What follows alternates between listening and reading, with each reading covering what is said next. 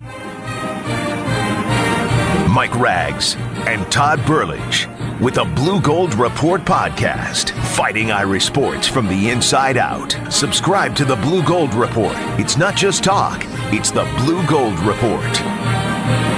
Well, hello again, everyone. It is the Blue Gold Report podcast brought to you by D.O. McComb and Sons Funeral Homes. I am Mike Rags, going to bring in Todd Burlage, as we always do here on this extravaganza show. And we never thought we'd be here, but Notre Dame undefeated, a bye week for them. They don't play a championship game, obviously, in a conference because they are America's team. If we get to sit back and relax and watch everybody else sweat it out, and that's exactly what's going to happen. We're going to break that down. We'll talk about the college playoff scenarios, where they could go, who they might play, that kind of thing. A lot of basketball to get to, as well as the women have a huge showdown coming up this weekend, and number one against number two, as it always is, but it's a rare occasion where they're number one and UConn's number two. So we'll talk about that as well. Lots to get to. Let's bring in Todd Burlage, who's fresh from the barber shop, and I've got a couple questions about that. But Todd, how you doing today? Not too bad. High and tight, man. So you, that's right. You just got back from the barbershop, and you said that your barber, you chatted a little bit because he knows you're a Notre Dame guy. My question is that for the layman out there, for the fan, the average fan, what's their buzz? What are they saying? What's their concerns? What are they excited about? What's the average fan saying out there? I think it's the same as what we're going to talk about. Everybody is kind of looking for a doomsday scenario. Right. Okay, Notre Dame's 3. Is there some way they could actually get kicked out of the top 4? Might they slide to 4? I think that's where all the speculation centers around. A lot of it on this Georgia, if Georgia beats Alabama If deal. Georgia, then what? Yeah. And we'll break down some of the nightmare scenarios, and I think you and I are both on the same page. Fall a notch, maybe, but they're not going to not make that. They're going to be undefeated. They're going to be there. So I think we both agree on that. We'll talk a little bit more about that. And, of course, we've got to get some hockey in there, too, at the end, along with men's and women's hoops.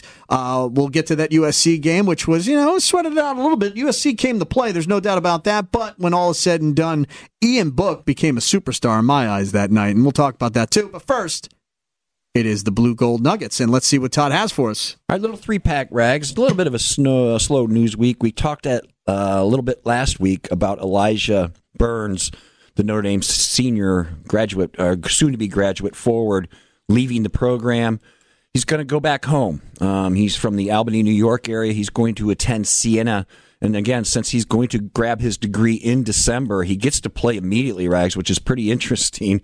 He could play as early as December 18th, finish up this year, and then he'll have a full year of eligibility next year. So good for him. He saw the writing on the wall. He was kind of a victim of this youth movement, to say the least. He was averaging 5.3 points, 3.8 boards, only 11.3 minutes. He's put in his time. He wants a place where he can go shine a little bit, and you can't really blame him. So we wish him luck for sure. John Horta, the 1964 Heisman-winning quarterback for Notre Dame, he continues to give back to the university. A lot of guys from that 64 team, that was Eric Parsegian's first year on the job. They continue to give back, do more and more. This week, he and his wife, Eileen, offered another $1 million gift. Horta's into this grants and aid program, and what that allows him to do, it's kind of money that's just set aside. So when a student-athlete is in a scholarship bind, they need a little money, they kind of go on merit, okay? It's kind of used as it's needed. It's not just kind of set aside for one particular thing. So I think that's a good program. This is the second time that Horta has donated to this fund, so he has now a total of $1.5 million. Good for him. His quote was, "You can't pay it back, you can only pay it forward." He made his money. He opened up Arizona Tile back in 1977. Now he has 25 locations in 7 western states, and he's the largest importer of marble in the world. So there you go. You can take that with you big time. There's some stuff you won't hear on just any other podcast. A few awards notes. Ian Book was named this week one of 11 finalists for the Manning Award, named after Archie Manning, not Eli or Peyton. It goes to the nation's top quarterback. Book has played in 8 games, 8 starts, 2,468 yards, 19 TDs, 6 interceptions. I believe he dropped to second in the country in completion percentage. He's right in the top 5, those still in pass efficiency rating as well. This award was started in 2004, and no Notre Dame quarterback has ever won it. When I saw him as a finalist, I assumed maybe Brady Quinn had a shot at it back in the day, 05 or 06. It didn't happen. Just a couple other folks of note that are on this finalist list: Jake Fromm of Georgia, Dwayne Haskins, Ohio State, Trevor Lawrence, Clemson, and Tua Tagovailoa.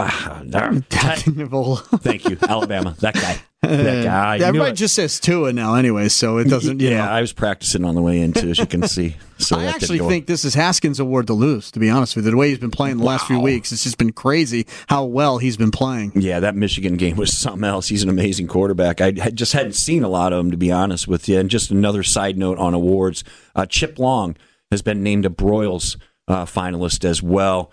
I don't know if he's going to get this. Actually, Notre Dame's production offensively, believe it or not, maybe it was because of Brandon Wimbush dragging him down a little bit early on. It's actually slipped a little bit from last year, but Chip Long obviously earning his wares here at Notre Dame as a fine offensive coordinator, and those are your Blue Gold Nuggets. Which is weird because their offense does seem a lot more formidable than it has in the past years. Yeah, I think we just maybe the running game, 7th in the country last year, lulled you to sleep a little bit.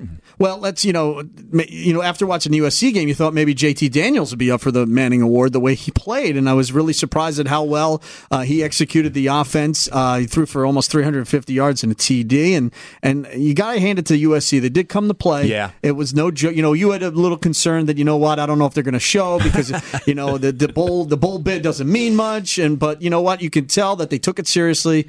They wanted to knock Notre Dame out, and they just didn't have the firepower to do it. And like I said, a couple of the runs Ian Book made, and especially the one where he lowered his shoulder and got the first down. I mean, everybody knows that play I'm talking about.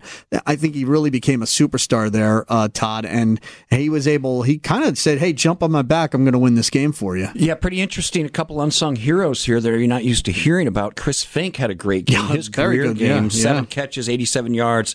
Obviously, that key 24-yard touchdown catch that made it 10-7 when Notre Dame was trailing 10-0. Yeah, you're right. USC came to play. And to go to your JT Daniels situation, he looked like a world beater. He really looked good. He did. 37 for 51, 349 yards, 1 TD. The 37 completions, Rags, is the most all-time by a USC quarterback, single game. You know what? That's when I watched him, he looked like a USC quarterback. He looked like the breed that they always put out, and I was really impressed. It's the second most a Notre Dame defense has ever given up as well. And he's a true freshman, too, right? He is a true freshman, yeah. Yeah, so obviously maybe something to build on. I don't know what Clay Helton's future is there. But yeah, what else did Dexter Williams just continues to come up big. His 52-yard touchdown run here, what was that? Early in the third, gave Notre Dame a 14-10 lead, kind of showed that the Irish weren't going to panic, and then they never trailed after that. Man, this guy has been king of the long run this year. I wrote it down here. Had a 45-yard touchdown against Stanford, 2 against Virginia Tech, 1 for 31, another for 97.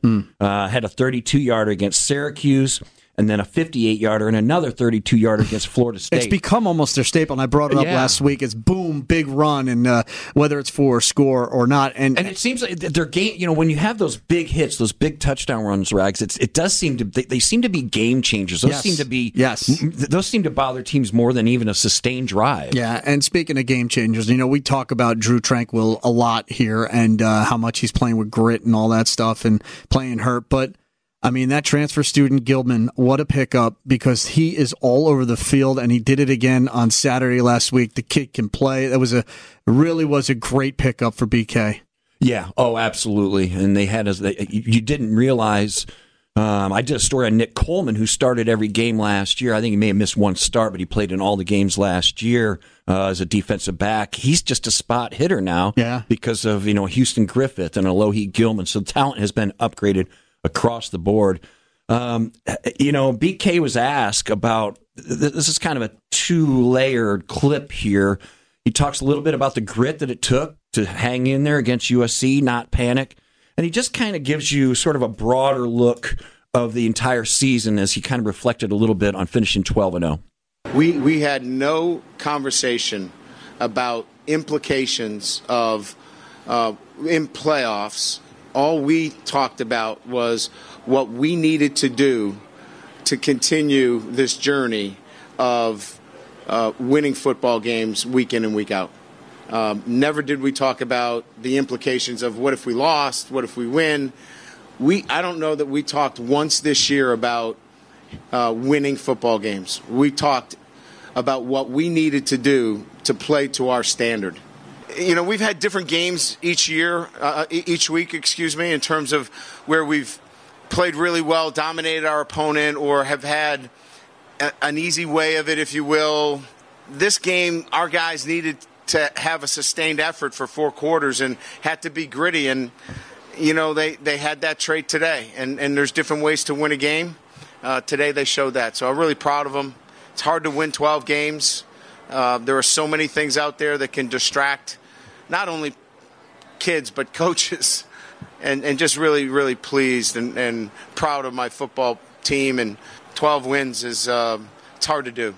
Indeed, 12 wins is hard to do, especially with the 0 losses. And with that, Brian Kelly becomes only the 3rd Irish coach in history to lead an undefeated Irish team multiple times. Twice now, yeah. Yeah, Newt Rockne did it 5 times, Frank Leahy twice, and now Brian Kelly twice. And actually, if you include Brian Kelly's undefeated season at Cincinnati, I believe it's he and Urban Meyer are the only 2 coaches in the country to have led 2 different teams to undefeated season. Meyer's done it, of course, with 3 teams. And we scoffed and made fun. But correct me if I'm wrong. But did he not give the game balls to the strength and conditioning coaches? Yep. I mean, we made fun because every year they're fading in November, but it goes unnoticed. It doesn't go not noticed that he did that, and I thought that was a smooth move. Yeah, for sure. Matt Bals has made a lot of difference. I think the first year under strength coach, which was last, after the 2016, the 2017 season, you had big dreams and you start to see some improvement. But I think that focus and that regimen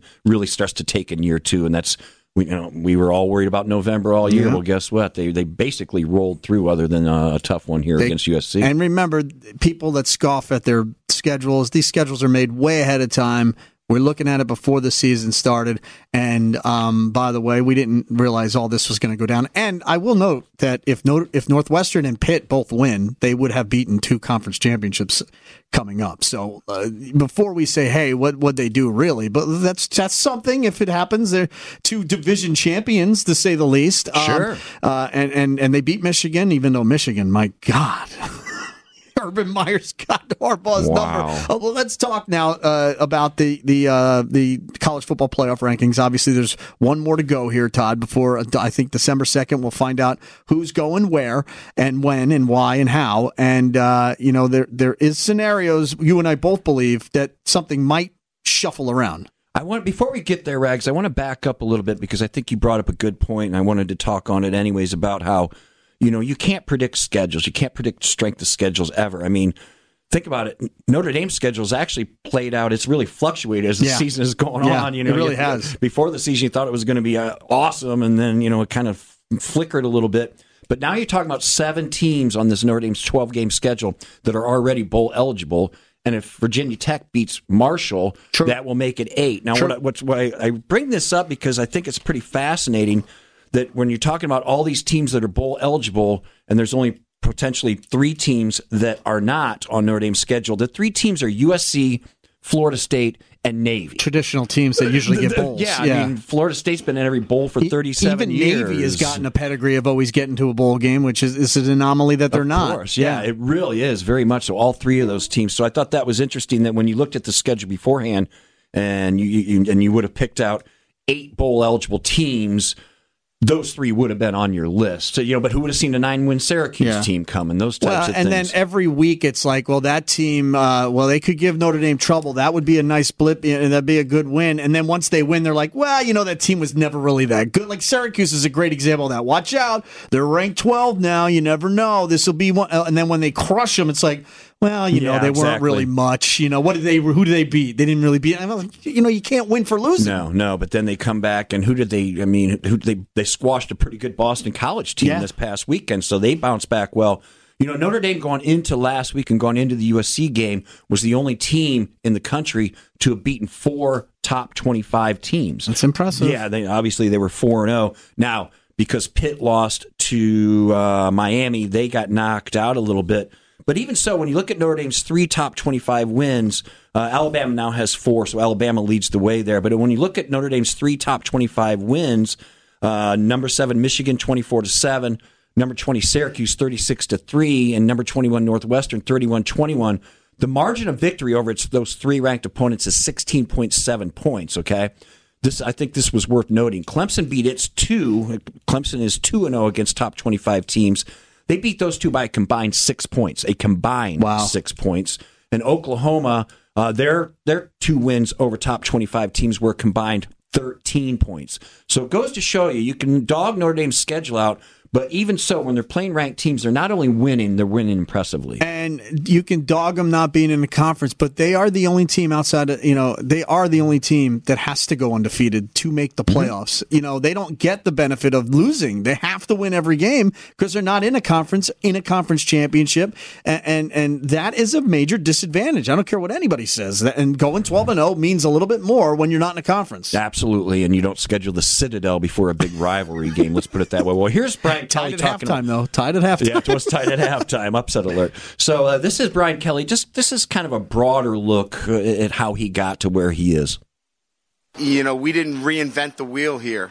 We got our players to play at a higher level, better execution. And so behind the scenes, we did make some tweaks. But the players need to get. They've won 22 out of their last 25 games, and on the backs of players making plays. What we were thinking about is what were the subtle changes that we needed to make internally, because we had a strong core of young players that needed to be developed, and we saw that today. If we didn't have this strong core of young players that needed to be developed, we wouldn't be winning 22 out of our last 25 games. We'd be going, hey, we made a lot of great changes, and we're still 7-5. To win every week and the schedule that we play, I mean, we're in L.A. this week, I think. We're like an on-Broadway show. We open up in a city near you. We were in New York last week, Chicago, San Diego. Travel affects people, and it doesn't affect this group. So if you give us a little bit of a rest and allow us to play in a neutral site, I think we'll play even better. And another thing, when you're not in a conference, you travel a hell of a lot more, and that's something else they did. We mentioned it a couple weeks ago, California twice, Chicago, and New York. I mean, they are road weary, and other schools don't have to do that, Todd. No, they don't, and he talked about it right there, and that's another challenge that Notre Dame faces that a lot of other ones don't. I broke it down last week. I believe Notre Dame traveled 10th. I'm working a little bit off the top of my head, but 10,300 round-trip miles during its schedule this year. I remember that Michigan, Ohio State, and Alabama didn't travel more than 2,500 round-trip miles. Right. So, I liked how Brian Kelly boasted a little bit in that clip about saying, hey, you know what? Give us a little rest and a neutral site game and look out. I thought that was pretty cool. And you can't say you got to go undefeated, and then when they do, say, well, wait a minute. You can't do that. I'm not. Yeah. I don't apologize for their schedule ever. All right, Todd, let's talk about these scenarios. And you look at these bowl games, too.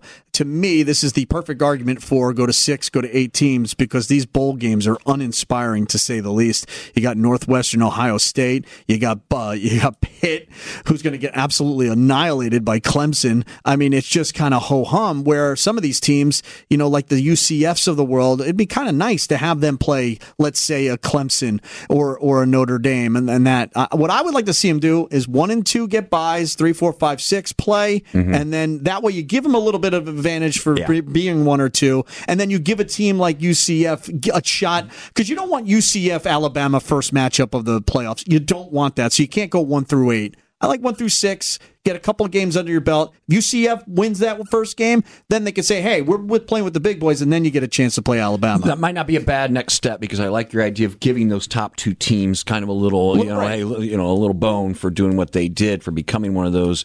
I'm still an 8-team guy, because you can get your 5 power conferences in. Easier. Again, if Georgia wins this game, and Notre Dame, Georgia, and Alabama go, and Clemson, you're leaving out what? You're leaving out 4 of the Power 5 conferences, and I don't think that was the intent when all this started. But it's been a lot of buzz about, is there any way to get Notre Dame out of here? I can't find it, Rags. I just, there's just nothing that would happen. Ohio State can't be impressive enough, as you mentioned off air. Hey, they got beat by Purdue, for crying's sake. They're not in. I'm sorry. I don't care what they do. I don't think they should. They almost lost to Maryland. Yeah. And Nebraska, one of the worst teams in the conference, played them tough. Yeah, and I don't know that. I watched Oklahoma play last week, and I am just, they don't pass the eye test like me when it comes to Notre Dame. They just don't. And then you look at Michigan now, and you're like, well, they crushed Michigan. Well, who did Michigan beat exactly this year? Penn State, who sucks? Michigan doesn't have too many impressive wins under their belt to start pumping your chest about how good that win was. No, and I think that goes to your point of the anomaly of 1 through 8, that kind of thing. It'd be better now to have the best 8 teams be in it, because you get these other teams that are just floating around out there because they're in a big conference and they get the benefit of the doubt. I don't think they should get the benefit of the doubt. This is the least inspired I've ever been about conference championship weekend. Big time. Alabama, Georgia, that's a cool game. Obviously, that's a lot of eyes are going to be on that, as they should be. But Alabama's still a 13-point favorite in that thing. You mentioned Clemson, Pitt. Clemson's a 27.5-point favorite in that game. What else do we have? Go ahead, Rich. I was going to say, even worse. Do you see the Pac-12 championship? It's Utah versus Washington. The whole year everybody's talking about Washington State's the only one that had a real chance. They're not even in the championship game. That game, who's watching that tomorrow on Friday night, tonight? Oh, is that tonight? Yeah, it's tonight. Or if you're listening on ESPN radio, it happened last night. So I don't know. I didn't stay up for it, so I don't know what happened. It's a joke. That's funny.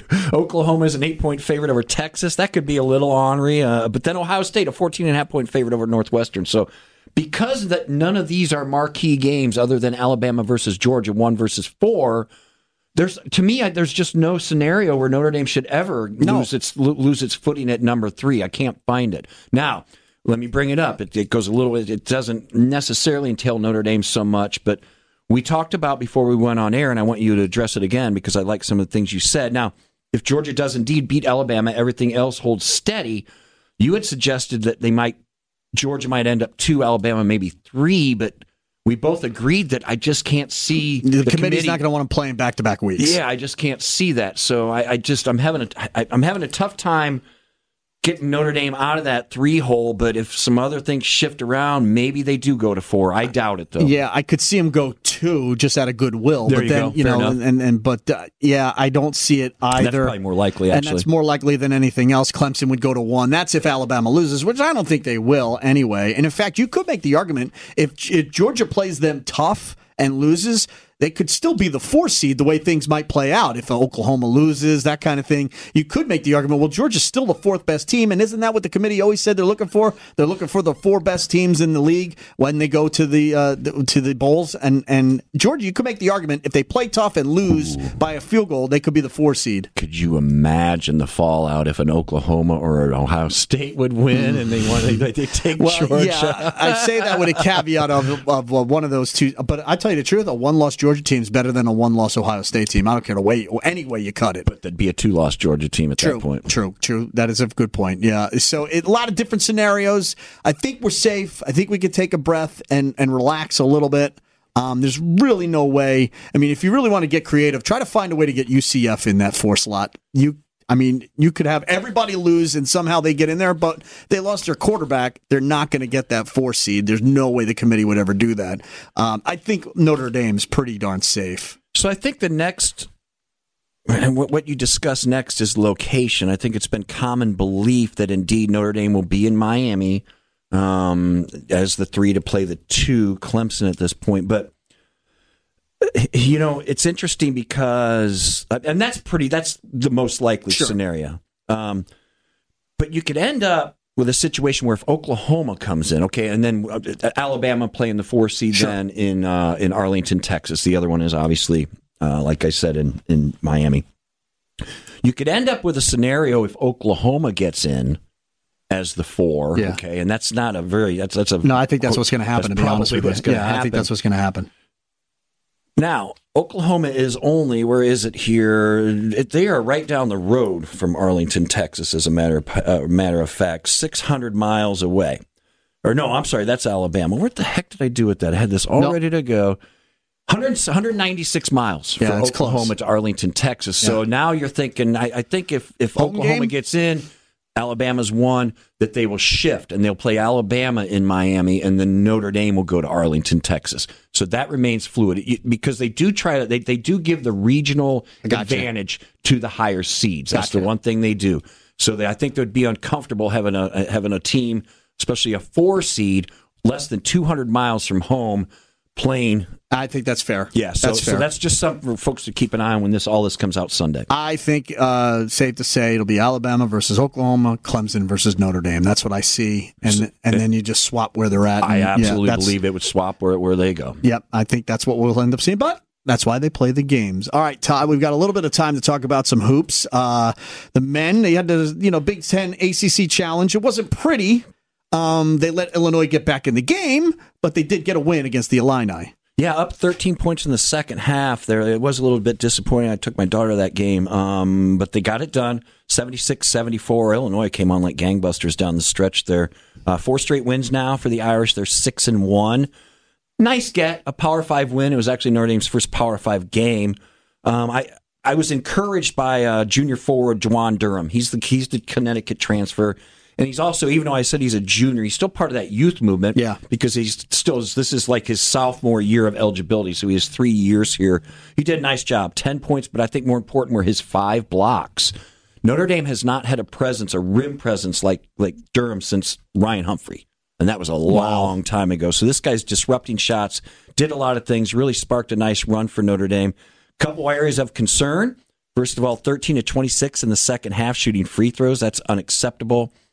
And again, another instance of going against Mike Bray's character and his team, 11 assists versus 16 turnovers. So there's still a lot of growing pains on this team. Gibbs and DJ Harvey, they each had 19 points. That was a career high for Harvey.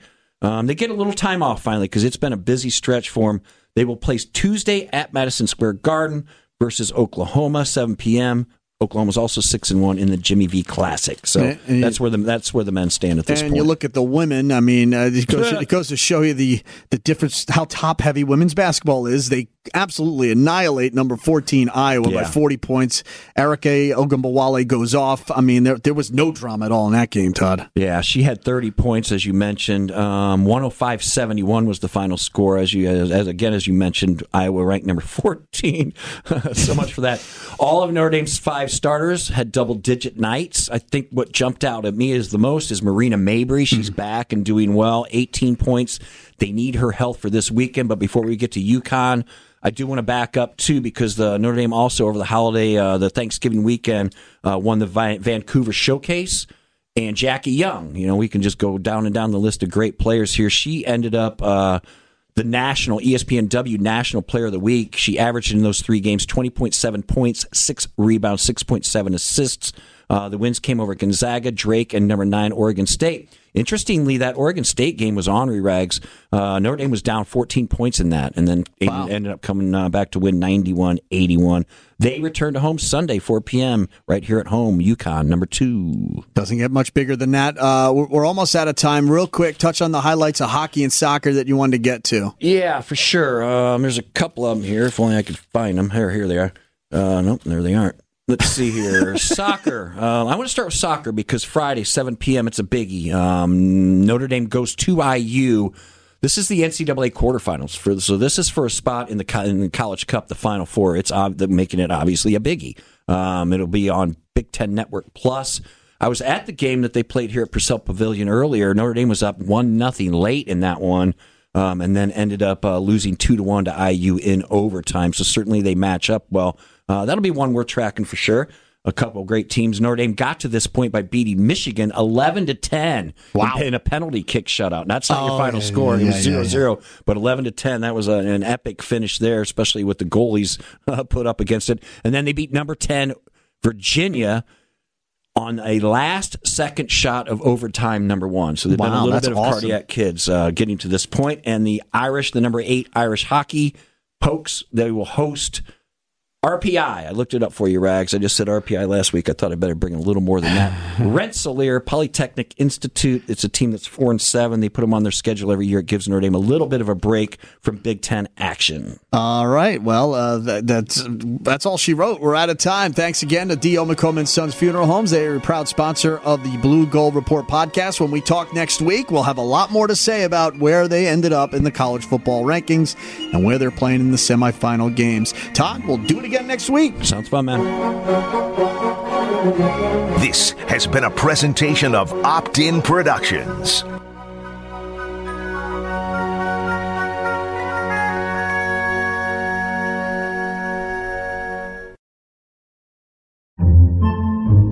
Podcasts by Federated Media. Podcasts by Federated Media.